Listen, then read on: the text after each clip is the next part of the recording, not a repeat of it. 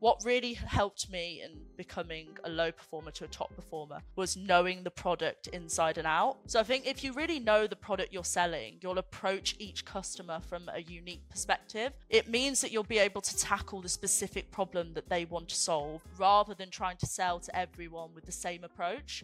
That's Maddie Hopkin, the highest performing UK SDR at Cognism. She was SDR of the quarter for Q1 and Q2 this year and currently at 160% versus target. Since joining Cognism in September 2022, she created 1.8 million in pipeline and created 960K in Q1 alone. But the thing is, Maddie started out as the lowest performing SDR at Cognism, and this is her first SDR role, and yet she became the top performer. In this episode, we're going to dissect Maddie's rise, the process to go from being at the bottom to becoming the top performer, top SDR habits, strategy of multi-threading prospecting, and how to prospect on LinkedIn.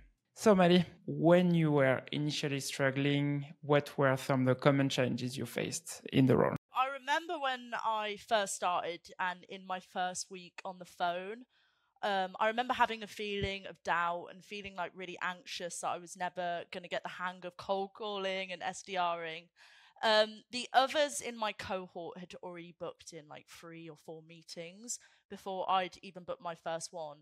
So the reason I mention that, it's important that even if you like innately have the ability to succeed in sales, when it's your first SDR roles, the results might not be like you expect them to be. How did you handle the psychological aspect of being the lowest performing SDR initially? Is to just like really believe in your own ability. Management wouldn't have put trust in you and hired you if they believed that you weren't capable of doing the job. To be honest, there isn't really a secret method to improving and growing as an SDR. I can't sit here and say it's the easiest thing in the world, but having that strong mindset and being around people who really believe in you goes a long way. So with that strong mindset comes teaching yourself to not take the no's personally. So it's removing your ego away from the results and always remember that they're rejecting the product and not you as a person. And what was your process to overcome being the lowest performing SDR? In terms of like my general mindset, it was, as I mentioned, removing my ego away from the nose, not comparing to the other people that I mentioned that were booking those 3-4 meetings in when I hadn't booked my first one. In terms of my actual process in the day-to-day life of being an SDR, I think it's really important to prioritize your time management and put this first. So this was making sure that I was blocking out hours for cold calling, sending up those follow-up emails, taking time to populate my accounts each day. Organization is really, really important at the start. I've always struggled slightly with this, and I'm sure if any of my school teachers ever watch this, they'd probably laugh at me and organization being in the same sentence. But when I first joined Cognism, I really, really worked on this, and it helped me become a lot better. And I'd also say doing the scariest task first is really important when you first join as well. What I mean by this is, for me particularly, cold calls were what I most felt anxious about. So it's making sure that I was coming into the day prioritizing cold calling. So when I first started, I was doing lots of cold calls, and I began to realize that it was really important for me to celebrate the small wins as well as those meetings booked. So whether this might mean referrals, follow-up calls, it's shifting that prospecting and those cold calls from believing that those wins are starting from a conversation instead of just selling on the initial call. And also lastly, I'd say is really looking at what the top performers were doing in my company. So, I'm not trying to reinvent the wheel. I'm not coming into Cognism trying to do anything that someone hasn't done before. So I think it's really important to look at these people and try and replicate what they're doing. If they're achieving the results, it's most likely going to mean that you can too. So mirroring their strategy is really important. It's also important to note that when you get comfortable in the role in a few months down the line, you are able to pick up your own ways of working and tricks that maybe new SDRs in the company will also look up to you, and they'll begin to kind of implement that into their workflow as well. Yeah, the learning from the top performers, I think it's a really, really good advice, because yesterday I made a post on LinkedIn talking about you shouldn't compare to top performers, because I think it's two different things: learning from top performers and comparing yourself to top performers. Comparing yourself, it's can be really tricky because you can say you can see the result of the top performer and you are going to think what I'm doing wrong. You are going to be in this mindset of you are not doing the right things. But what you mentioned, learning from top SDRs, it's really the key point here. It's you are studying them, watching them, you are checking the word they're using on the phone and all of those things. Another thing you mentioned also, it's celebrate small wins. So how did you do that actually? What did you celebrate, for example? Going on a cold call, and I remember like it's really easy when you first start calling to get in the mindset of I need to book this meeting, like I'm going to ask these questions that I've got on my script and then I'm going to close like whatever happens. But I think it's as you get like when you begin to realize that actually referrals can lead to like this, one of the most powerful methods of like following up is a referral. So once you begin to celebrate that, it helps your confidence because you start to begin to shift from just being like purely sold on like I have to, put this person in for a meeting to okay, I'm gonna on this call, they might not be the right person and I know that they might not be the decision maker, but it'll be really powerful if they give me a referral because I'll be able to info gather from this particular sales manager, whoever it might be, and take that to the DM and relay that. Like it's more likely that they're going to come in for a meeting because I've relayed all the information to them. So for me, it was like really celebrating those small wins and those follow-up calls that helped build my confidence as an SDR. You shared with us your process to overcome being the lowest performing SDR. Now, can you share with us a specific moment or situation where you felt things started to shift towards a better performance? I think that this was probably towards the end of my second month. So I'd say after all those kind of like doing after what I've mentioned, replicating top performers, really focusing on what I felt most anxious about, which was cold calling. It was also investing personal time. So like watching demos on Gong, because what really helped me in becoming a low performer to a top performer was knowing the product inside and out. So I think if you really know the product you're selling, you'll approach each customer from a unique perspective.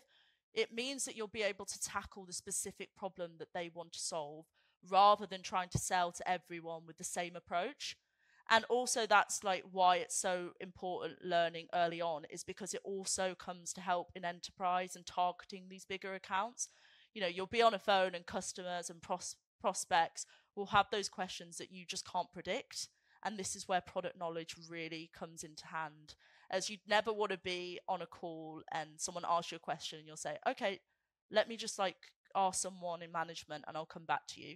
Because the time that you take to ask management and then potentially ring them back or send them an email, you might have lost their interest. Whereas if you're able to answer it directly on the phone, you might be able to put them in on the phone, and then that's the opportunity that's already happening. You mentioned that you are listening to Gong's call.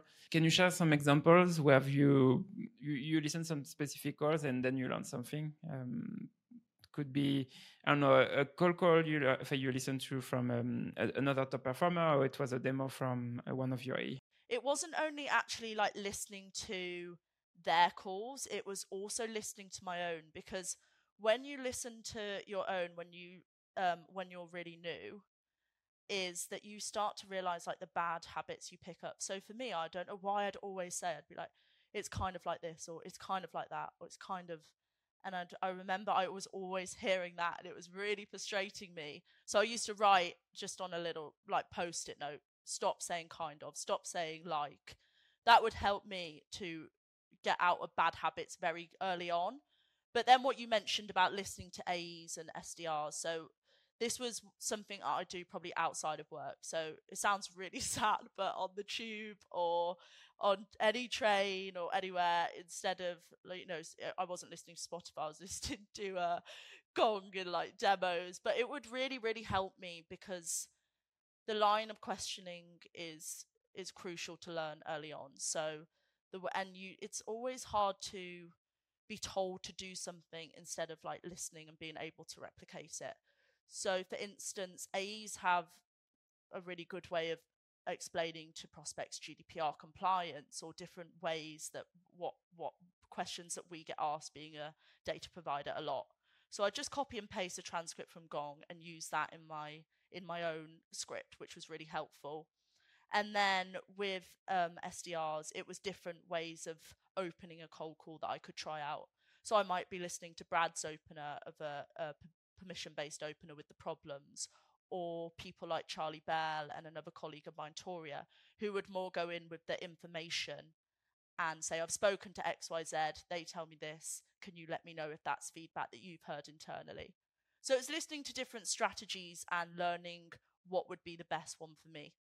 On top of that, because here that's what you learned from listening to the course, so can you share some tips that Brad or Charlie or other mentors at Cognism shared with you and had an impact on your results? So I remember Brad actually was my first mentor. So it helped that me and Brad like clicked within 30 seconds of meeting. I remember instantly requesting him as a mentor to my manager at the time, Rachel. So Brad and me would have regular sessions where he'd review my calls, and then he would explain certain areas that I would particularly need improving with and would help me change my script and change the way that I was doing it to be better. And then also that, it would also be building lead lists together. So I was finding at the start the workflow quite hard to get my head around. So the mentors and people, the different SDRs really helped me understand our ICP. So who it was in that particular target and that account that I would need to be targeting. But also on top of that, it's really important to note that all the SDR managers in Cognism act as great mentors as well. So for instance, my manager now, Nusrat, was recently promoted after being an SDR.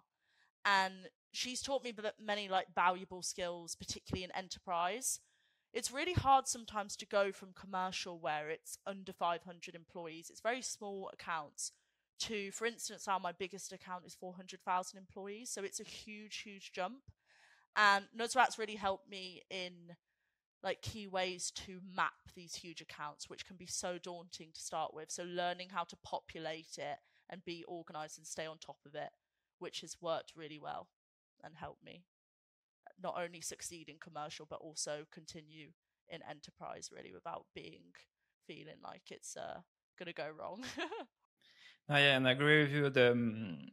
Going from commercial to enterprise, I think you have like a mindset shift on a lot of different things. The thing around how you approach the account, the research around the account, the information you can find around the account, because sometimes not all your enterprise account would be public, but some of them are public, and so you have the 10K. So and a 10K can be really time consuming if you don't know what you're looking for. So I think enterprise, it's really like a big mindset shift you need to have when you're moving from a commercial to enterprise.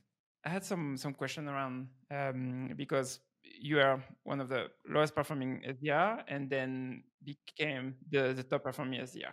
Did you have a daily routine or habit that you think was key in this transformation? At the start, I was almost a bit chaotic with the calls and the emails I was doing. So I was focusing a lot on just I was thought that, okay, if I just send out all these automated emails, if I just make all these calls, like I'm sure I'm going to get like the desired results.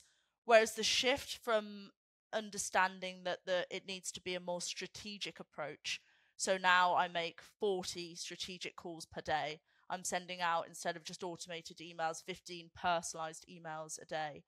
It means that like it's way more strategic in a sense of, you know, exactly why you're targeting them and you've got all the information, instead of just kind of spray and praying and hoping for the best results.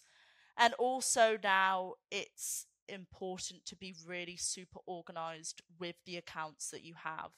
So going into each week, maybe focusing on 20 accounts.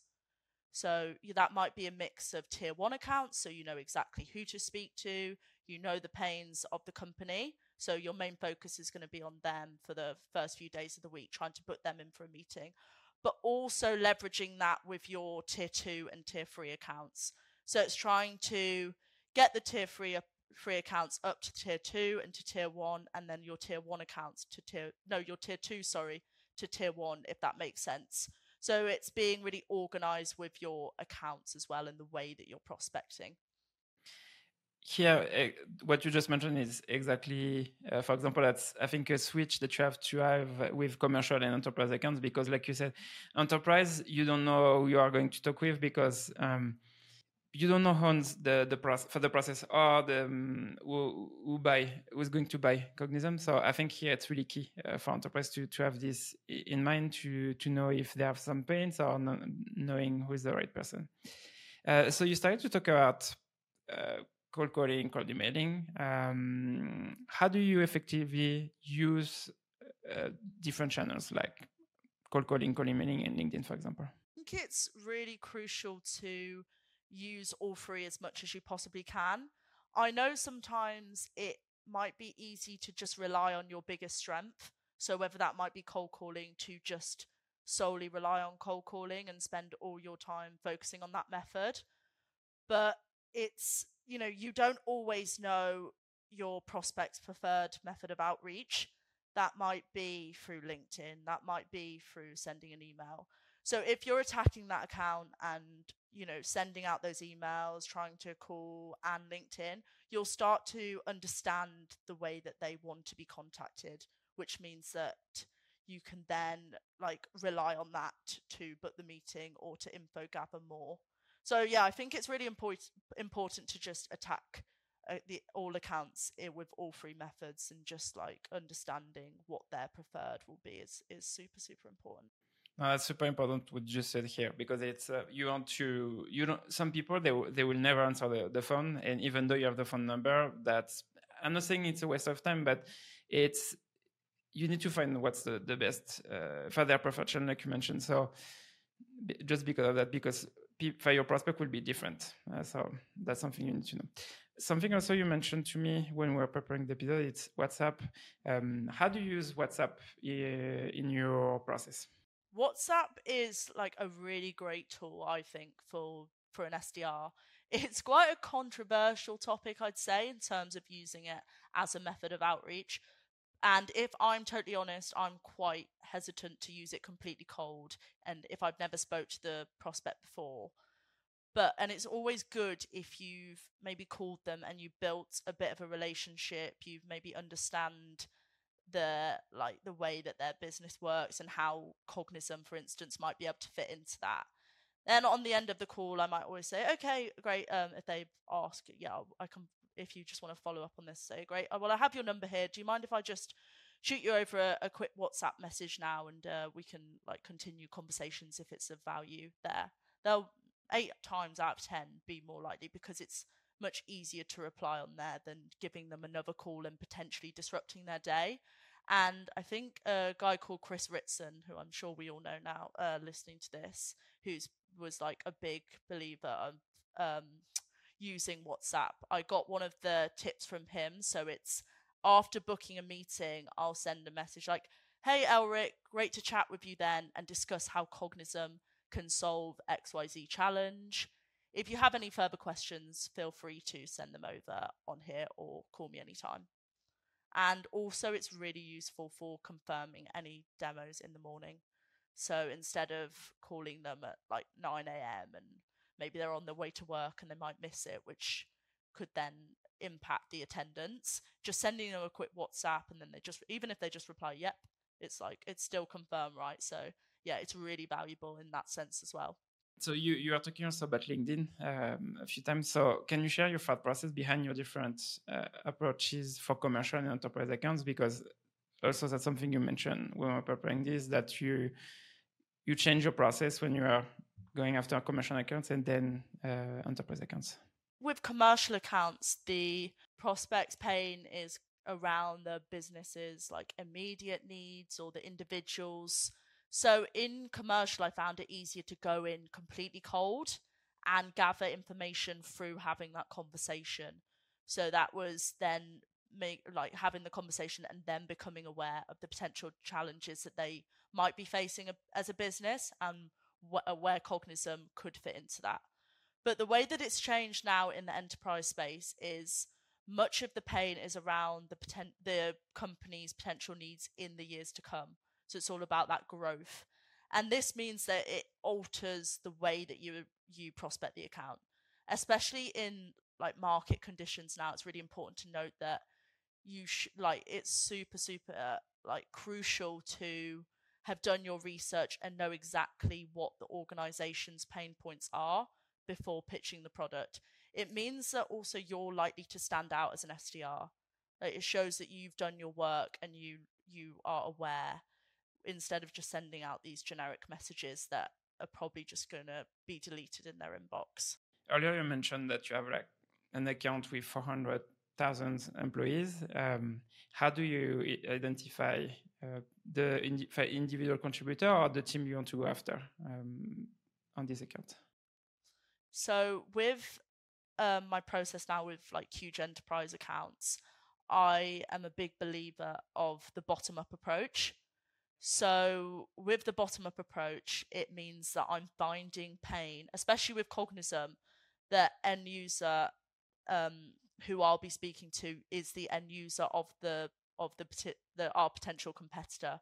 So it's important to kind of have as much information from them before I go on to speak to a decision maker, because it creates a much more fruitful conversation with the manager, because they're aware I'm going to the manager and I'm aware of the issues, and they're more likely to act with more urgency rather than just joining a call to compare Cognism against our competitor, which has really low conversion rates.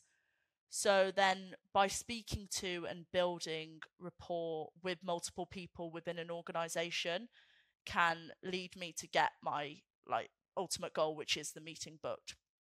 You also never know in who actually might be a really good influencer to kind of put forward the product. You never know who might bring up your company or your product in a conversation.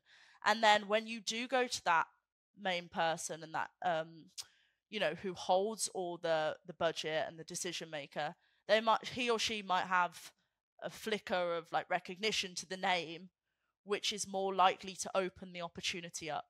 If you have an account with thousands of employees, do you go after employees who are active on LinkedIn, or do you have like a preference to after some specific individual contributor? When I'm on Cognism and I'm prospecting and looking at highlighting which ICs to go after, it's usually who have quite a big presence on LinkedIn. It's always super helpful if ever they post, like maybe they've posted about being an SDR or they've posted about being an AE, because then what I like to do is just send a quick message, maybe agreeing or adding my thoughts onto what they're posted about before actually asking them questions, which I'm doing to info gather. It helps, build rapport and build the trust in the relationship. I'd also say that when it's such a huge account, depending on, for us at Cognism, we're able to go target the EMEA space and also the US. So it's being hyper organized with the way that you're prospecting as well. So say, for instance, the first initial time I get the account, I might say, okay, I'm going to mainly focus on EMEA at this point. So I'm going to focus on EMEA and look at who's in sales ops, who's in marketing, like different, and create the persona that way. And then if I've got maybe like rejections or I haven't been able to build traction, okay, the next week I'll then focus on the US and I'll create a lead list for the US as well. So organization is really, really key with these big accounts. Now, yeah, like we mentioned a few times on the episode, it's because you're trying to go talk to everyone at the same time, but I think it's more interesting to go team by team inside the account or by region, like you are saying. So, last question. What advice would you give to a new SDR who might be struggling with the same issues you faced when you first started, and one piece of advice they should ignore? For me, and a bit of a story here, I guess, is I remember, like I was mentioning, when I used to listen back to my own calls, one thing I used to do was always say, "Hi Eric, it's Maddie from Cognism. I'm really sorry to call you out the blue." And actually, like, you never, ever, ever, as a new SDR, never apologize for like making a cold call. You're doing nothing wrong. You haven't hurt the prospect. Like, it's just going to make them think that you actually have done and be more reluctant to actually continue the conversation. So it's super important, and a piece of advice is to change that. So to change, I'm sorry for bothering you, to something which I do now, which would be, appreciate, Elric, that me and you haven't actually spoke before and this call wasn't scheduled. I've been speaking with XYZ and thought it might make sense to reach out to yourself. Is now okay to just grab 30 seconds? Like, it's super casual. It's then, you're not asking them to do anything major. You're not apologizing. It's not, you know, it's gonna entice them in, more likely to continue. And then you can also follow up with relevant information about them and what you found out. One piece of advice to ignore is probably on the initial cold call to just sell the best part of the product. This is because it's really important to sell based on the individual's needs and pains rather than the part of the product that you feel is best. Feature selling really closes off any open conversations you could potentially be having, and it means that it puts the power in the prospect's hands to be asking you the questions instead of alternatively you being able to ask them the open questions. So as salespeople, really, just a piece of advice is that we want to be asking the most questions and finding the pains, because once we've found that pain, it means that we're then able to sell the part of the product that we think would be able to help like overcome that challenge. So, Maddie, thanks for being on the show today. But before we jump off, before we end the interview, so do you have anything else you want to share with the listeners? No, I'd just say that obviously I think it's been really, I've never actually spoke really before about being the lowest performer in my first month to now like achieving highly. But I think it's been really useful, and I hope it's useful for new SDRs out there who might be listening to this, who feel a bit anxious like I did at the start. So yeah, just anyone who might be feeling like this, I'm sure my LinkedIn will be there. So please just shoot me over any questions, and I'd be happy to jump on a call or like answer any questions and give you any tips. And yeah, just thank you very much for this opportunity to be on here as well, Elric. Yeah, of course. And also, thank you for taking the time and being open to share this with the listeners, because I think it's super valuable to see your process and what you did to overcome that. So thank you. No, thank you. Thanks everyone for listening to this episode, and I see you on the next one.